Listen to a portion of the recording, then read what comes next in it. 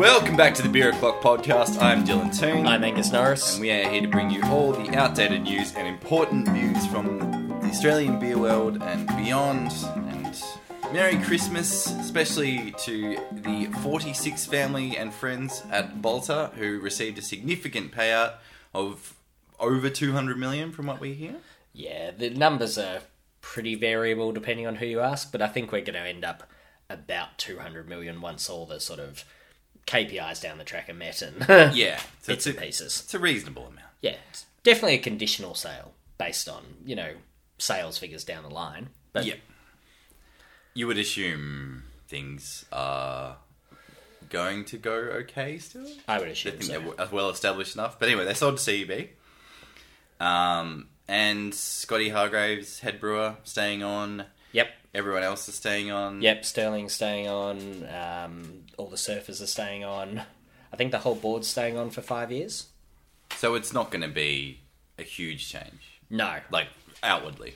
No, not outwardly. And I think Balter's brand isn't massively crafty. It's people who are entry craft. I don't know how much independence matters to a lot of their drinkers. It's, I guess the thing that I worry about, which is the same thing I worried about with Pirate Life, which has been somewhat vindicated, is I worry about the freshness and condition. Yep. I don't think I've seen good condition Pirate Life anywhere near as much. Like good, No. Like recently canned, and that's been my biggest problem because it is much more accessible. Yeah. There's been heaps, probably more limited releases with Pirate Life. I think there's more. But I haven't been able to find their basic beers in as good condition as I used to, and that's my worry with Balter because those beers really need to be fresh. Really need to be XBA and fresh. Captain Sensible, and even the Pilsner you'd want pretty fresh, I reckon. Although I think that Pilsner has been dumbed down a bit when it got changed to lager. And Yeah, so are they not this? They two separate, or they the same thing? Okay. They replaced Pilsner with lager, because Pilsner was a little too challenging for that Exceedingly market. disappointing. Yeah. But we're all learning things on the Beer O'Clock podcast. And yeah, well, our comments from last podcast weren't that wrong, I don't think. Yeah. I mean, you may listen and say, wow, they were really wrong, but don't go back and listen to last podcast. You're not missing anything important. Well, we definitely didn't know about the 46 family and friends investors. No, I guess it was more about, our comments were more in talking about their fiscal stability rather than, I don't know, we did pretty much say we didn't think they would sell, but it was also kind of flippant. Yeah.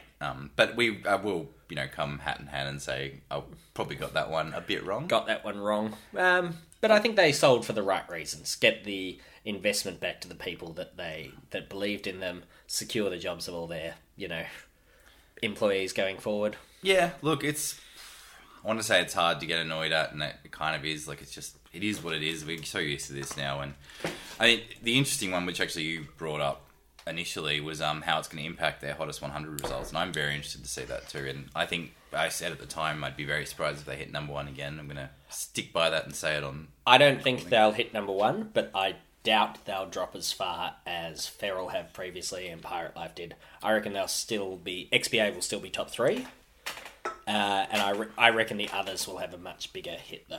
It's interesting to see if the exponential growth of the amount of people voting in the Hottest 100 actually leads to pretty much no fall off. Because that's what my theory is. Like, as the Hottest 100 gets bigger, the importance of independence almost diminishes. Yeah. Because there's less people in the bubble. The people in the bubble who care about independence, their votes being diluted by the sort of fringe craft drinker who will be drinking your Squires and your Balters and your Stoneham Woods and which, and Squires and things still make it on there. Yeah, exactly. Yeah. I guess further to that is also the fact that the amount of brands that are selling now, it makes it harder to pinpoint independence, even with the seal. But you think about the amount of people who've sold Four Pines, Green Beacon and stuff, it just gets so much harder for the average person to distinguish between what's independent and what's not. Exactly, and it's not helped by people like Hawkers, who are staunchly independent, not having the seal because they disagree with some of the stuff the IBA do. Yeah, and Hawkers is one of those ones that might not seem independent with their core range. We obviously know that they are, but if you look at their core range, you're like, oh, it's just another pale ale. It looks honestly like another Tribe thing or another Brick Lane sort of thing. Especially since the rebrand. Yeah.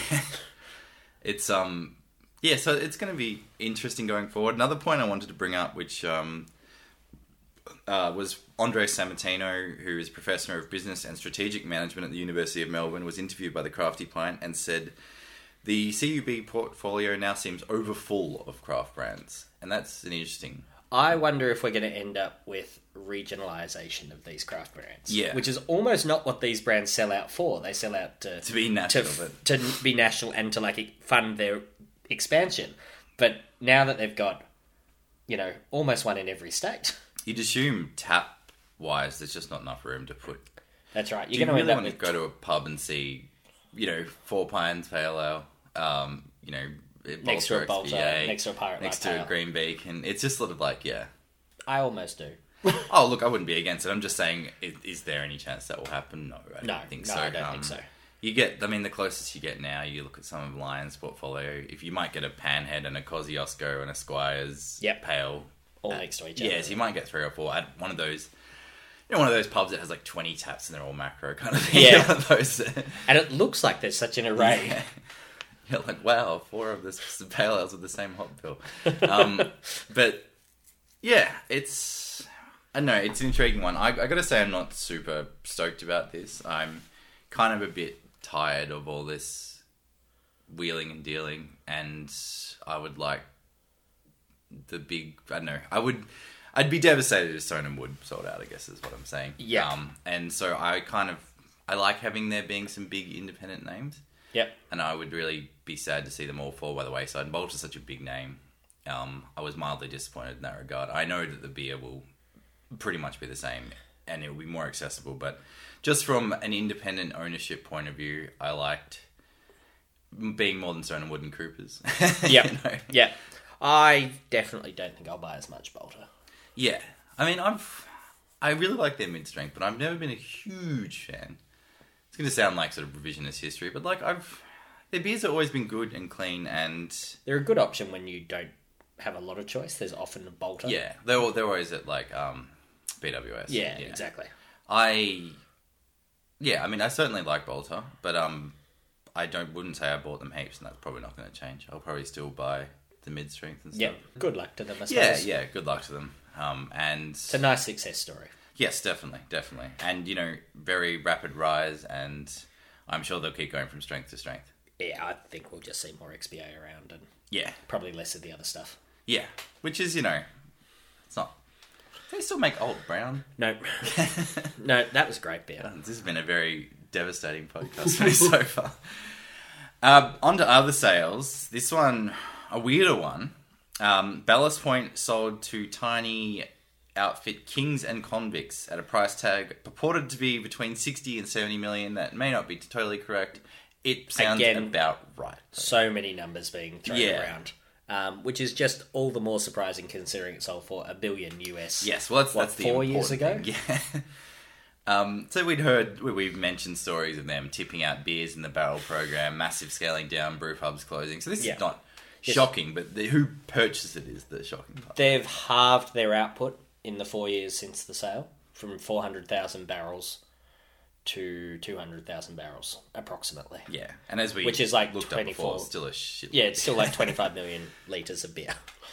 But it's much less than 50. Yeah, a lot less. Almost half as much. Yeah, so I don't know heaps about Kings and Convicts. I don't think anyone did. Yeah. Kings and Convicts are a brewery in Chicago, and they were putting out something like 600 barrels of beer, which is a pretty big comparison. You said 249 Instagram followers or something before something the sale? like 300, I think. Yeah. Before the sale. But they have a lot of money from their backers. It would be naive to think this is a 600 barrel brewery buying a 200,000 litre brewery. Yeah. That's not quite what's happening here. Yeah, and it was always kind of, what's the angle here? Has this guy just got crap loads of money? But it seems to be an outside investor. Yeah. And, so Brendan Waters is an Australian guy. And he's been into like boutique hotels. Yeah. So my take on it is that he's going to use these brew pubs that they've bought and effectively brand them as, Ballast Point hotels. Yeah. And roll out Ballast Point branding to his other hotels. And well, it's just it gives you such diversity in kind of the business space if you can have a brand that big. Exactly. And, like, it's a point of difference if you're in a town with 3 shitty hotels, but one has Ballast Point beer. Are you going to stay there? Yeah. Well, Or are also you going to stay at the other two? probably means Kings and Convicts can push out more too if you have side by side with Ballast Well, Point. you'd assume they use their distribution arm to Yeah. put their own brand out there if they want to Assuming do they that. want to. Yeah. Yeah, that's the thing. Also, Richard Mahoney. Yep. Who is wine industry guy. Has a bunch of sort of, San Francisco wine stuff, a lot of box wine. He apparently put a lot of money into it. Yeah. So there's sort of two guys, both with a lot of money from other interests, who essentially see Ballast Point as something they can add to their portfolio. And I think at that price, it's not terrible value. No, you wouldn't have thought so. I mean, you'd assume if they're offloading it at that price, they're probably desperate to get rid of it. Yeah, and who knows why they're desperate to get rid of it, but it possibly did its job from a business point of view 4 years ago. Like, if you buy Ballast Point effectively to get rid of it, They've stop done it. that Well, very they've done that well, Yeah. if that was the aim. Did they get $940 million out of it? Probably not. Yeah. But, These things are, you may get that in the big jobs. Constellation wouldn't have sold this without thinking about why they're doing it. Yeah. Like, I think this would have been probably not falling into like a sunk cost fallacy thing of being like, oh no, we've spent so much money. It's probably been like, no, we should really cut our losses here. And yeah.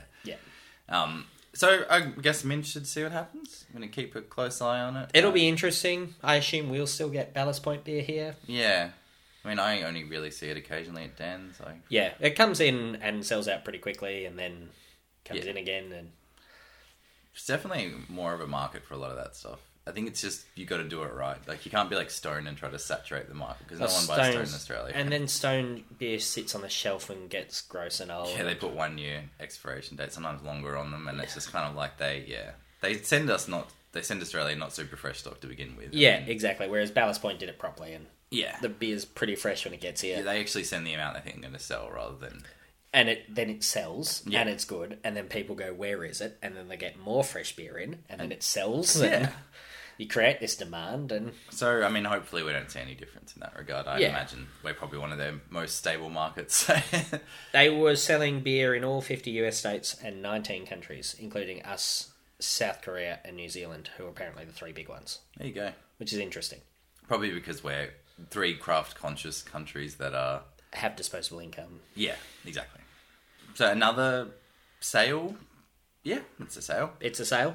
Little World Beverages, who is sort of Lions International kind of Yeah, it's one of these. It's a subsidiary of Kirin, but it's probably bigger than Kirin now. Like, it's a bit ridiculous.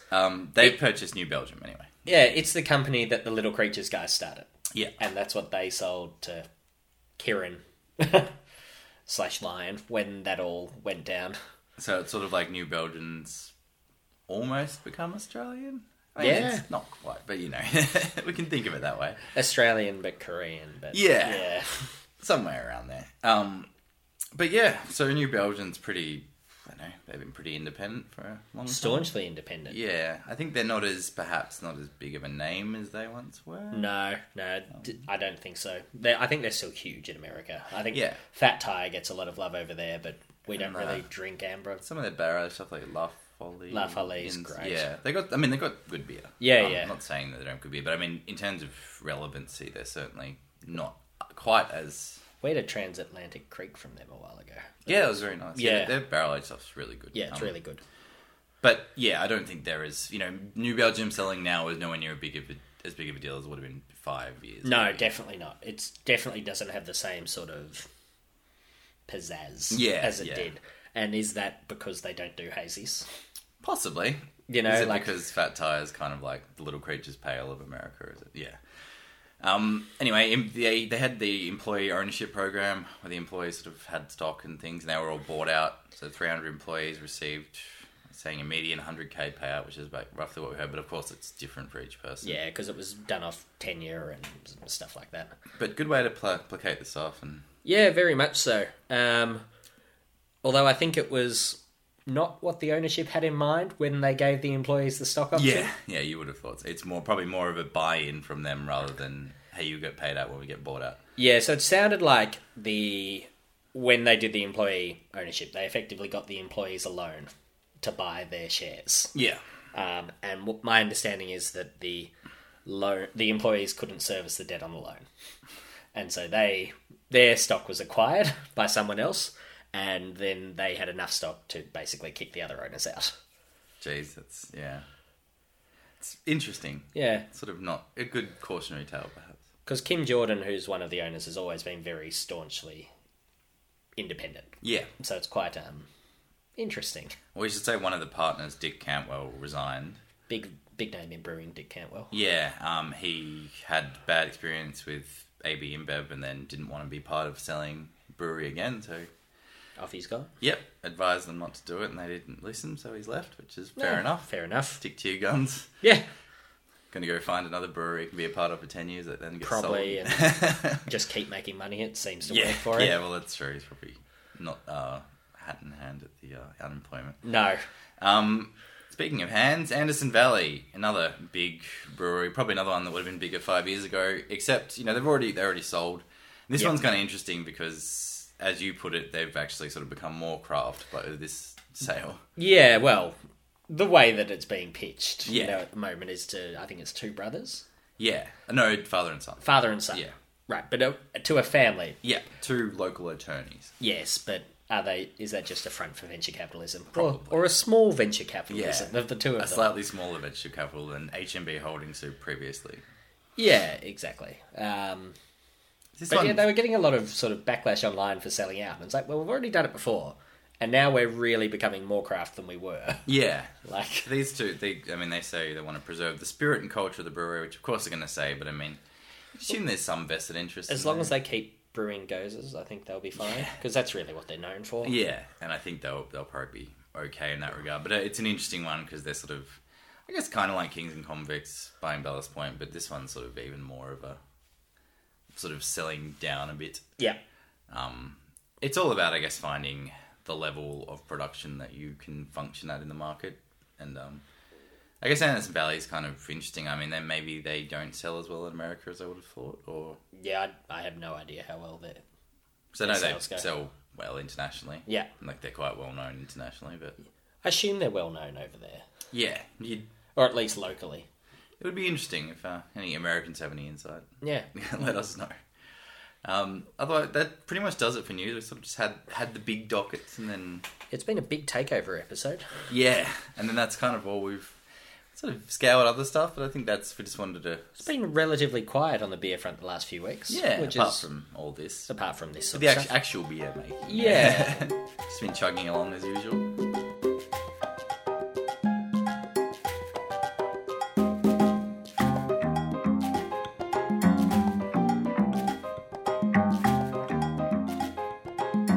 And we are back. Got some year of the local news, and you're nearly done. Nearly done, as you'd hope. Done with the visiting. What are we, 15 days to go for the year? Probably less by the time we get this up. Yep. 3 breweries to go, 2 of which are conveniently in the same building. So, knock that out nice and easy. Yeah, got all the contract ones done. So yeah, laughing now. Just writing. Yeah, 78 to write. Still, visiting is the hardest part. Consuming, yeah. And if either bloody Alchemy or Golden Hills open, I'm not. Yeah, sorry, the cutoff is now. Basically. Too busy a time of year. Don't open now. Push it to next year. We'll do a scouting report on them next year. Yeah, definitely. But yeah, as somebody who has been tangentially kind of sort of part of bits of this, I can see how much... only imagine how much not pointless, but aimless feeling driving to get not amazing beer you would have done. And yeah. Yes, there's been a few, and I feel next weekend is going to be the last one for a while. The last hurrah. Sort of. A 9-hour return drive for what I assume is not an amazing product. But still, it's why... Good to see Victoria. That's right. You would have seen Victoria very well. Yeah, I've been through a lot of Victoria I didn't know existed. Yeah. And there's been some good breweries, I'm sure. Quite a few. Yeah. Quite a few that I would never have found that I was impressed by. We'll probably do a big rundown episode once you finish and once it's all favourites and so on. We'll work all that out. Meantime, we'll just, I don't know, talk about a few. Yep. We had a bonus episode recorded in Geelong when we went up there. Probably not going to see the light of day for various technical reasons. Yep. But we went, Geelong was good. I mean, we don't want to go too in-depth with it, but I think I was, reasonably impressed with most of the breweries there. Yep. Some of them were a bit Yeah, it was sort of a bit.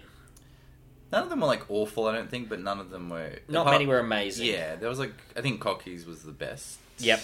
That was a real surprise for me. That was... Because they open, 3 hours a week or something stupid. Yeah, And... really weren't expecting much. That was after we went to Little Creatures and White Rabbit. They're literally just around the corner. Yeah. And, do a lot of contract brewing. They do a lot of contract brewing. Oh, okay. But yeah, their beer. Yeah, really good beer. Nice sort of little office building converted space. Really friendly people. Yep. Very well priced beer. Yep, free cheese. Yep. Donation cheese, whatever it was. Yeah. But no, it was just really lovely time. Yeah. I had a really nice time, and the beer was just really high quality pales and IPAs. Yeah, little jazz band. Yep, yeah. Just a good vibe and really quality beer. I liked it. Other ones want to mention... Everyone's been to Little Creatures by now, you'd assume. Yeah. It's worth going.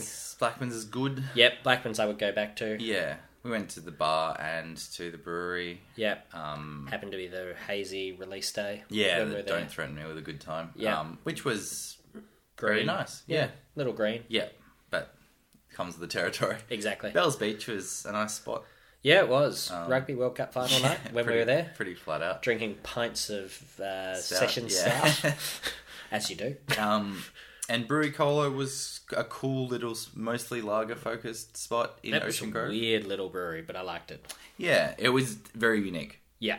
It's real family vibe. Yep. Lots their of own lagers. little family food truck. Yeah, which for was the really brewery, cool. which was cool. And they did have very small canning by the looks of it. Yep. And just interesting because it was the 5 lagers and 3 ales, 4 lagers, 3 ales, something like that. And they had a wheat beer as well. And yeah, it was interesting though. It was just different. It's not something you find every day. We probably weren't there at the best time considering it was 18 degrees and raining. That's freezing. Yeah. And it was, probably not the ideal. Imagine if it was hot and, we'd have had quite a few. You go on the beach afterwards, and the other ones were we went to the ones that were further out. Forest, Prickly Moses. Yep. Both quite nice. Breakfast at Forest was great. Yeah, fantastic. The beer was very solid. Prickly Moses, beautiful spot. Yeah. The beer's pretty good. Yeah, middle of nowhere. Middle of absolutely nowhere. At a winery. Yeah. Really lovely. The deck overlooking the little pond thing they had, that was cool. Really pretty. It could easily kick your feet up and have 10 million there if there was any way to get there without hiring a camel and walking 30 miles through the desert to get there. It is just in the middle of absolutely nowhere. Which is a shame, but also it probably allows them to have such a pretty facility. I think so. Yeah. So it's, take one hand, give it the other. Anything else about Geelong? We found that Crow's Nest beer that I'd never heard of, but they've apparently been around for almost 10 years. That was at the Queenscliff Brew House. Yeah. And that was a pretty decent pilsner. Yeah, it was good. So that you actually added that one to your list. I added it to the list in the middle of doing it, which is kind of one of the interesting things about doing this kind of thing. Yeah, the things you find, I don't understand how a brewery can be around that long. And it was an interesting sort of conversation. It was look at the tap handle, Angus, do you know what that is? And you're like, what is that? Yeah. And spent quite too long trying to work it out because the tap handle wasn't clear. Yeah, no, it wasn't. It just looked very unfamiliar. Strange. Yeah. We did go to the Queenscliff Brew House, so I'll probably mention that. Yeah. Was perfectly acceptable. Yeah, especially in our slightly hungover state. Yeah, that's probably not the best. Time. Yeah. Speaking of... I don't know. Don't really have a segue. 115 Grill you didn't like very much. No. I was going to... Yeah, that's probably the worst experience of the year. Second time you've been there this year as well. Yeah, no, Jesus. Who would have thought a brewery doesn't open at lunchtime on Saturday? But you live and you learn. What can you do? Luckily, when you got back there, it was all worth it. Oh, Jesus. That is one of the worst beers I've ever had.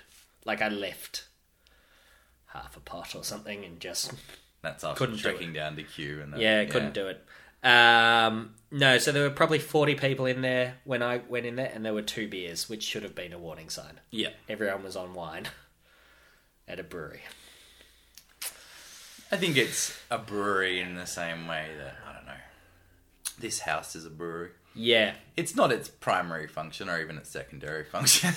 I would genuinely be disappointed if we brewed what I was served. There is no way that should have been served. It was gross. It's probably just no quality control. It's probably Yeah. just brewed and put out there, and the people who are serving it may not know. I shouldn't speak for them, but there's a high chance they probably don't know. The person who was serving it had no idea. Yeah. Absolutely no idea. I reckon it is a thing to get international tourists to have a point of difference. Well, this is my Ballast Point idea. You know, put a brewery in the bottom of your hotel and people will come. Or just replace it with one of those auto brew systems you were talking about last Well, podcast. yeah. At least you said that beer was fine. That was good. Like, that was fine. This is just awful. It's a real Don't shame. go. Yeah, look, I think the hotel is quite nice. Yep. So if you want to stay there, I found that quite pleasant. But yeah, look, the food I had at the restaurant was pretty average, and if the beer's pretty average too, you can probably safely skip it. Yeah. I would suggest skipping it. There's, Kew is close enough to other good things. You've got Beer Deluxe and Black Sheep, the Amber rebrand, just down the road one way, and you've got Richmond the other way, so just do one of them instead. Yeah. You went to Brunswick yesterday, check out a few. We've been I to did. Brunswick earlier in the year. You did Inner North and Foreigner. You did a few of the bigger ones. Yeah, I did Temple and Thunder Road yesterday. Temple's looking a bit sad. Is it? Yeah, it's sort of... I haven't been there for a decade, I reckon. But Yeah, I reckon the last time I went was a decade ago, and I reckon nothing's changed. Like the... it was cool a decade ago. Yeah. Like, it's very Brunswick. It's got... Nothing's changed except the Australian craft beer scene. Bicycle's still nice, though. Yeah. I always think Bicycle's good beer. I like Any Time as well. Yeah, I had a pint of Bicycle just sitting in the beer garden, but it's a bit sort of... I don't know. Bit crap now. Just didn't really feel it. Like, Yeah. Just sort of felt There weren't that many people there. Wasn't a lot of love given to Yeah, the like... surroundings. You know when you're a pub and the tables are weathered, but like there's the right level of weathered? This was like 2 or 3 years past the right Yeah, there's level. like weathered from use and then there's weathered from time. Yeah, and I reckon these are the same tables from 10 years ago. Yeah. Well, that's a shame, but also, I don't know. As long as the beer's fine, I mean, it's probably just more of a venue, like sort of to have a venue. Yeah. I think they're... It's also one of those that would probably be fine if it was like a Friday night and it was full. And I assume it does. Yeah, I assume so. Thunder Road, you said, was a pleasant surprise? Yeah, the beer was better than I thought it would be. Like, I didn't have any of the core range stuff. Yeah. But, It's always been very average, but like not terrible. Yeah. Really. So I had a West Coast IPA that was actually a West Coast IPA and it was good. And a NEPA with a hop called Sultana that I'd never heard of. Oh, yeah. Single NEPA hop was NEPA that? and it was good. I had This a weird NEPA berry from them note. recently too, and I was pleasantly surprised. Yeah. It does seem like there is a genuine push to turn around that culture. Yeah. Ever since they sat next to Dylan and Angus at one night at Beer Deluxe in the city, they just thought, wow, we really have to change everything. Had to change everything around Yeah. and make it good. I think to be like the owners, when we spoke to them, they were showing a genuine interest in trying to turn things around and become more modern craft. Yeah. And like I reckon they've done all right so far, and it seems like the beer is getting better. Yeah, I think so. They're hiring more ambitious people. I think the brewers are probably hired more brewers. Different brewers at least. Yeah. The thing that really surprised me is how much capacity they have. Their tanks are enormous. They pump out so much. Yeah. So, yeah. I wonder what happened with that. You know that? Do you remember that weird deal where like they were getting like distributed by a Belgian company? Yeah, was, this like, 2-3 very years vaguely ago. rings a bell. That was so weird. Like they were getting distributed via a Belgian company. Like we were getting them distributed to like First Choice via a Belgian company. So they're basically going to like a distribution center of some Belgian company. I don't even know if it was in Australia, and then coming back to us via that. It's weird. And like, it had a Belgian address and stuff on the back of the beer. And, Yeah. that was a temporary thing. That was before they rebranded. That was back. I when wonder if everything that was an excise thing. possibly, yeah. Yeah. Because the beer was really cheap. So maybe you're right. Maybe Almost it's a smart certainly was an business move. excise thing. Yeah. Yeah. So finally, just recent stuff. I guess we're just trying to cover that you wanted to sort of speak out briefly. Yarra Valley. Yeah. Yarra Valley was interesting when we went. It's all pretty okay. Yeah, it's nothing amazing, but it's all nice. Coldstream was way better than last time I went there. Yep. Had a few interesting beers. They're clearly trying to do a bit more. Yep. I like that they have the restaurant and like a beer garden bar area where it's a bit rowdier. And that was a bit rowdy, Yeah. considering it was quite early. Yeah, it was. It was too early to be that rowdy. And it was... Their main disappointment was their Pilsner wasn't anywhere near as good as I remember it being. No, it was... Yeah. Weird malt bill, and yeah. There was a bit wrong with that. But their IPL with the Mill, that was awesome. Yeah, they had some good good collaborations and yeah, they had the weird thing with Little Brew, which is that little brewery, gin sour. and the gin company. Yeah, and they did like a gin sour, which was like an 8.5% kettle sour gin thing, Which tasted like it was a kettle sour with gin poured into it. Yeah, but it was pleasantly, perfectly drinkable. And quite enjoyable for what it was. Yeah. It definitely was a sour gin cocktail taste. Exactly. And that was last time I went to Coldstream, I think they had one limited on tap and it was like an English bitter. It sounds more like what you'd expect. Yeah, so I was pleasantly surprised that they, had XPA and IPL and all this other stuff and they were all pretty decent. Yeah. And yeah, the rest of them, I thought Watts River was a lot worse than last time I went there. Watts River didn't do it for me a lot. The smoked beer lager was fine. Yeah. Pretty clean. Wasn't particularly interesting. No, that's the thing. It was they had some cool sours and Belgian stuff last time I was there, and this time it was just nothing. Yeah. I've got a Bretted Pale that I took away, so that could be cool. They're quite good. The owners didn't seem to be there when we were there. No, it was a bit. The owners were cool, and keen to have a chat about sort of how they like Brett and how they do that Brett Pale Ale. Just stuff like that. We didn't really get any of that. No. But it was fine. Yeah. Zonzo Estate. Zonzo is Zonzo. It's very pretty. Yeah, really beautiful. Beers are clean. Yeah, look, I thought the beers, I remember them being good, and I still reckon they're good. They're good. Yeah, they only make two, and they're pretty basic, but they're very well made. It's a simple pale and a simple lager, and the Both lager's well made. citrusy, and... Yeah, pale's clean, bitter. Yeah, it's nice. Not aggressive. Both sort of good food beers. And also, the fact that we got to have, a pot that Zonzo has been spoken of pretty frequently as being, I wouldn't say hostile, but it's not friendly for casual visitors. No. But it was perfectly friendly fine. for us. We got to go buy a couple 6-packs very easily, got to have a beer and just stand out in the grounds. Everyone was totally cool, and it was really pleasant. I enjoyed it. I was dreading it, and it was far nicer than I thought it was. Yeah. Detour, which is Napoleon, right in Napoleon's old spot, literally has just been plonked down. Well, it is Napoleon. It's just rebranded. Yeah. That was pretty good. That was again, beers were not particularly challenging, but they were doing a couple of interesting things. Yeah, they had that sour, weird Belgian brown, which was brown. some Belgian stout at a stretch. Yeah, and it wasn't particularly Belgian. No, it was just really a stout. Yeah. But that MIDI was quite good. Yeah. Also, they were selling that for pretty cheap. cheap. We nearly bought a case. I remember that. Was very well priced, and that's a pleasant spot. Always has been very similar to Napoleon. If you've been in Napoleon before, you'll get a very similar experience. And also, finally, we went to Kaltoria's new thing, Hard Road in Bayswater. So it's a combination of Yellingbo and Kaltoria, which have turned into Hard Road. Yeah. I was not blown away. Yep. I thought it was all right. Yeah, I think that's fair. I wonder if that's partly a new brewery thing, if they'll get that sorted. Because the fit out was not bad. Yeah, I don't know. I just wasn't super feeling it. I'm not really sure why. Maybe it had just been a long day. Yeah, it had been at that point. And we had what did we have? There was a multi beer of some description that wasn't very good. I can't even remember, and I'm pretty good at remembering. Yeah, rounds. They were very uninspiring, both of them. Yeah, and I say this, someone who quite like Kaltoria's beers in the past.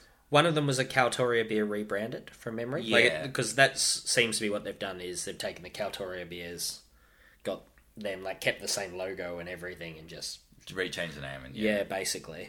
I would like to go back there at some point in time. They're one of those ones kind of like Bojack or something.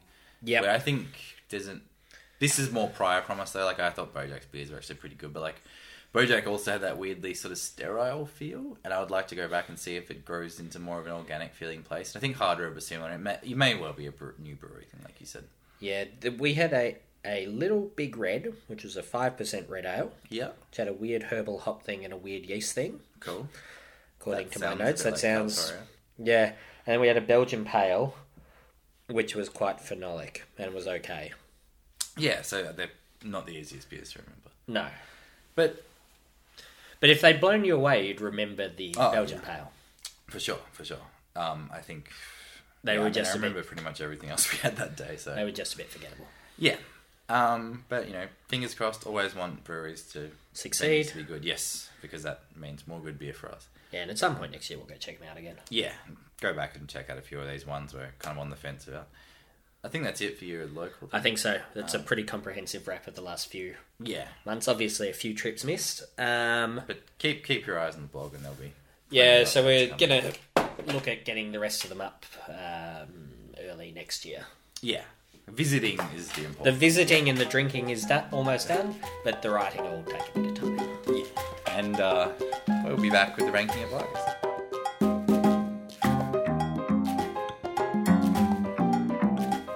We are back with the ranking of lagers. This is a segment that I think we're quite fond of. Been going for a little while now. This will be, we've done 15 countries. Yep. And we have got Cantina from El Salvador, Singer from Thailand, and Birra Moretti from Italy. Let's go top 5, bottom 5, what we got so far. Yep. So our top 5 favourite lagers we've had so far. So this is do 3 lagers every episode. We slot them in the ranking somewhere. Top 5 so far: Pilsner Urquell from the Czech Republic, Tennent's from Scotland, Carlsberg from Denmark, Quilmes from Argentina, and Kingfisher from India. And the bottom 5 are Tusker from Kenya, Tiger from Singapore, Red Stripe from Jamaica, Vonu from Fiji, and Cusqueña coming in the rear from Peru. We're kicking it off today with Cantina. Yep. Which is from El Salvador. Yeah. So Industrias La Constancia, which I probably butchered. Yep. Is the brewery. And that was founded in 1906 in Santa Ana, which is El Salvador's second largest city. It's the only macro brewery in the country. They actually only have 2 breweries. The other one's called Cadejo, I think, which is a craft brewery. And yeah, so La Constancia was acquired by Saab Miller in 2005. As they all are. Yep. Which would make it an ABI subsidiary now. And we should say that we know that technically Pilsner de El Salvador is probably the biggest, but it's not exported, so... Yes, so there's not really any way we could get that realistically. If we do come across one, we're happy to re-evaluate El Salvador, but exactly. As far as it goes, This is what I understand to be the exported version. Yes, so I doubt we're getting too much different. Alright, so Cantina, I've got to say, we were probably not super excited looking at it. And clear bottle. Clear beer. Very, very light-coloured beer. But it's pretty fine. There's very little going on. There's a touch of skunk, there's a touch of malt or corn or just sweetness. I think corn sweetness, yeah. And there's a touch of grassy hops. Yeah, and a touch. Yeah, there's a touch of everything. It's like someone's dipped their finger in a bag of, hops at some stage. And... It's almost like this is a second runnings beer. Yeah. Or possibly a third runnings beer, because there's just no flavour. Yeah, there's really... But, I mean, in terms of what we've had, that places it above certain actively offensive ones. Exactly. Things that were bad go below inoffensive, light flavoured lager. This is fine. It's not exciting in the slightest, but it is not terrible. And I think if you were in El Salvador, possibly on a beach, I could drink quite a few of these. Yeah. It's a perfectly fine going to another small country and it's really hot and you just want to drink something beer. Although in El Salvador we couldn't get this because I think it's the export beer. It's a cruel mistress. Isn't it? But it's, inoffensive. I don't have a lot to say about it because there's not a lot going on. It doesn't have a lot to say as a beer, I don't think. But, it's very well priced and it's pretty much just, I don't know, it's just a Mexican lager kind of thing. That's what it tastes like. Inoffensive Mexican lager. And I suppose if you're looking for a Corona knockoff. Yeah, like an alternative. Yeah. So I think we're going to slot it in number 11. It goes in between San Miguel and Tusker. I think that's a spot. So I think San Miguel was a touch better because it had something going on, but Tusker was sort of the one we had was a bit outwardly unpleasant. Yeah. So, yeah, there you go. Number 11, Cantina. That's probably higher than I would have thought, and that's probably not being particularly Definitely going into it, I think that was higher than I thought. All right, next up is Singer. Pretty famous beer, at least in Australia. I imagine we've all had one at some point in time. Surely every everyone's Thai had one. restaurant has Every that around. vaguely Asian restaurant. Yeah, usually keeps around. I remember it being a pretty okay beer. We'll see how it holds up. What do you want to tell us about Singer? So it's brewed at the Boon Road Brewery, which again I've probably butchered, and is still owned by the original family. That's cool. So they got the license from the Thai king in 1933. First beers came out in 1934, and it was the first licensed brewery in Thailand. So have they been bought out? No, Oh, wow. Yeah. That's really cool. still family owned, which is quite cool, especially when you hear some numbers that are about to come at you. The logo on the top of the bottle is the Garuda, and that's basically a royal seal of approval like the Carlsberg one has. And that in Thailand, that means that you're a financially stable company producing quality products. Oh, cool. The Singer is the mythological lion Yep. from Hindu culture and other Southeast Asian mythologies. Yep. And they are currently producing 1.25 billion litres of beer per annum, of which only 10% is exported. Do you reckon, does Singer just make this lager? They make a couple of others, but this is the majority Yeah, of production. They also make another billion litres of soft drink. They make more beer than soft drink. That's a good ratio. Yeah. The Thai royal family are very interesting. Yes. And it's Very another loved. intriguing part about it. Yes. This is a slight aside, but there is a great little story in Singapore. There is a huge palace of Thai royalty that was put there, long time ago, well before Singapore was established. And it's right smack bang in the middle of the business district. It is massive, massive. And they have had obscene offers from the Singapore government to buy them out. Yeah. And they have just said, no, sorry, the king put this here, this is staying here.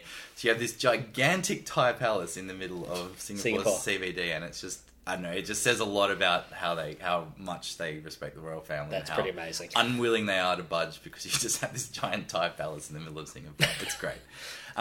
And, I just sort of thought of that when you were mentioning it. The royal seal of approval. And it obviously probably means a lot more than it sounds like. It's probably... It sounded very important and like it was hard, genuinely hard to get one. And Unlike that is some of the genuinely English fascinating that it is still independent. Or not independent, but owned by... ones. The same family. That is... it's probably one of the few macro lugs that hasn't been owned by a big multinational corporation. Yeah, I can't think of many. Yeah. Fascinating. If any, actually. Have a try and be back with our thoughts. Alright, so Singer, after that, I'm a little bit sad to say that it's a good little chat, and it's not a good beer. No, it's awful, isn't it? I feel like I have had okay memories of this in the past, but to be honest, I don't have it pretty infrequently, and Yeah, I don't have it enough, but my memories of this are better than what we've got here. it's a bit heavy for like what it is, and like a bit... It sticks on the palate too much, and not in a nice way. No, not in a nice way. It's very metallic. It's quite bitter. Unpleasantly bitter. It's not like a nice bitterness. And yet, it's also too sweet. There's just too much. Like, it's not really... You can't really throw it back, but you don't really want to savour it, so... No. I don't like it at all. This is probably the first time I've tried it in, like, a critical setting. Definitely. And, yeah, it could just be that it's not a very good beer. I think I'd also be interested if it's that you're normally eating quite nice Thai food. Yeah. I mean... It could well work with Thai food. We're judging everything on its own merits. That's right. Yeah. And by itself, in what we've got in front of us, it's not good. Yeah, so the conversation with this one kind of went, is it better than Red Stripe? Definitely. Is it better than Tiger? Probably not. Yeah. And I say this as somebody who doesn't like Tiger very much at all. Yeah. But It hurts me that it's this low. But yeah, it is. I was really hoping that we would enjoy this. I guess we'll be back with Moretti. Okay, so we got Birra Moretti last just get the elephant in the room out of the way.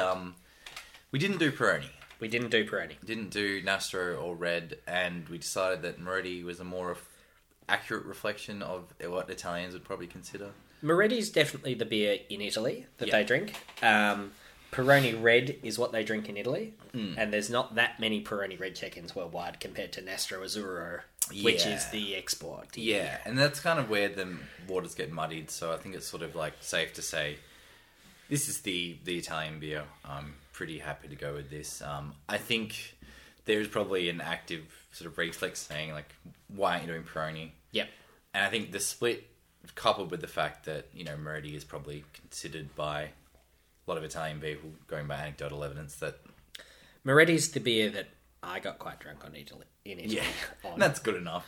I mean, if anyone has strong opinions, feel free to let us know. Yeah, we're open. Happy to listen, but we did have a discussion about this. This is not something we did sort of completely flippantly. We thought about it. Yeah, and we decided that Moretti was probably the most accurate reflection. It's a tough one. Italy is a tough one to do. They're also, they're very similar in untapped check-ins, which is one of the metrics we were using. Yeah, and sort of. This is where we ended up. Yeah, so we're going with Moretti. Anything to talk about with Moretti? I'm sure there's plenty. There's actually lots. It's got quite a cool history that I did not realise. So, founded by Luigi Moretti, funnily enough. Makes sense. 1859 in Udine, which is in northeastern Italy, but at the time was part of the Austrian Empire. Oh, there you go. Yeah, things you find out. Their initial capacity was 250,000 litres. Now it's something like 250 million litres. That checks out. Owned by the family until 1989.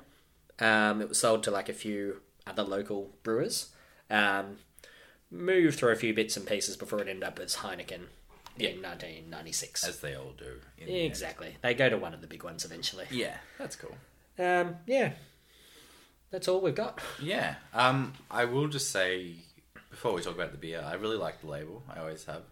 It's very simple, but I don't know, it has this old school appeal that has lasted. It's nice that they haven't changed that. I assume that's one that's been around for quite a while. Yeah. Just gets a little update every now and then. I really like it, and I hope they keep it. Nice little bottle as well, embossed glass. It's just a nicely designed little package. Yep. And we've got proper imported Moretti. Good. Yeah.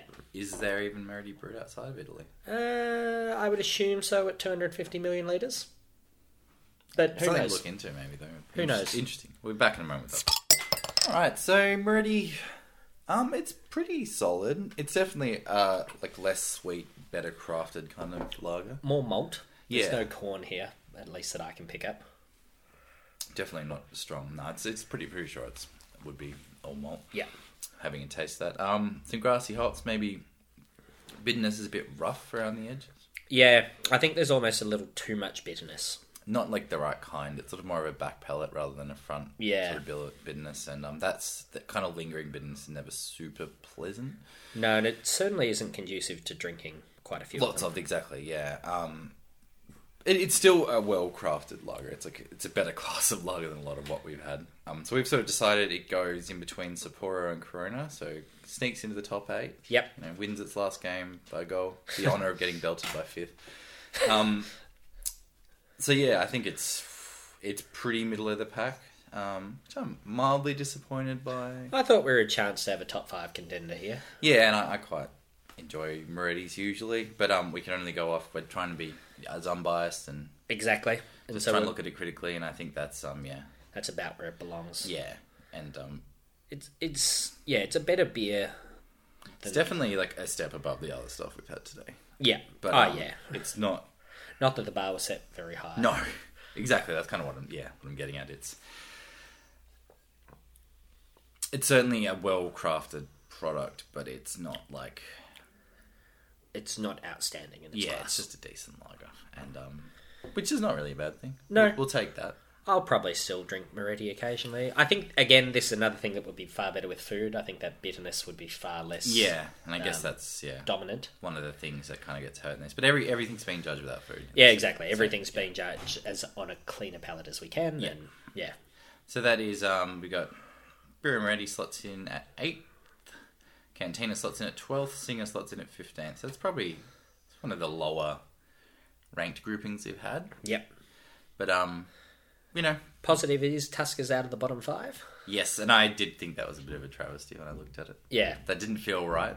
It wasn't a great bottle of No, Tuska, but but we as we were both saying, quite like Tusker. yeah, and as we were saying earlier, it's about what we get presented. Exactly. If we If can you're selling- only find, yeah, If it's macro lager, it should be shelf stable. Yeah. And it's whatever we can find. yeah. So yeah, that's going to do us for this episode because we are going to a little event at Westside Ale Works, so we're not going to do a cellar today. No, got to save our palates for some tequila and blue cheese. And Yeah. beer. So yeah, thanks for listening as always. We'll be back in the new year, and hopefully this will be up for the new year. Hopefully. It'll be my Christmas resolution.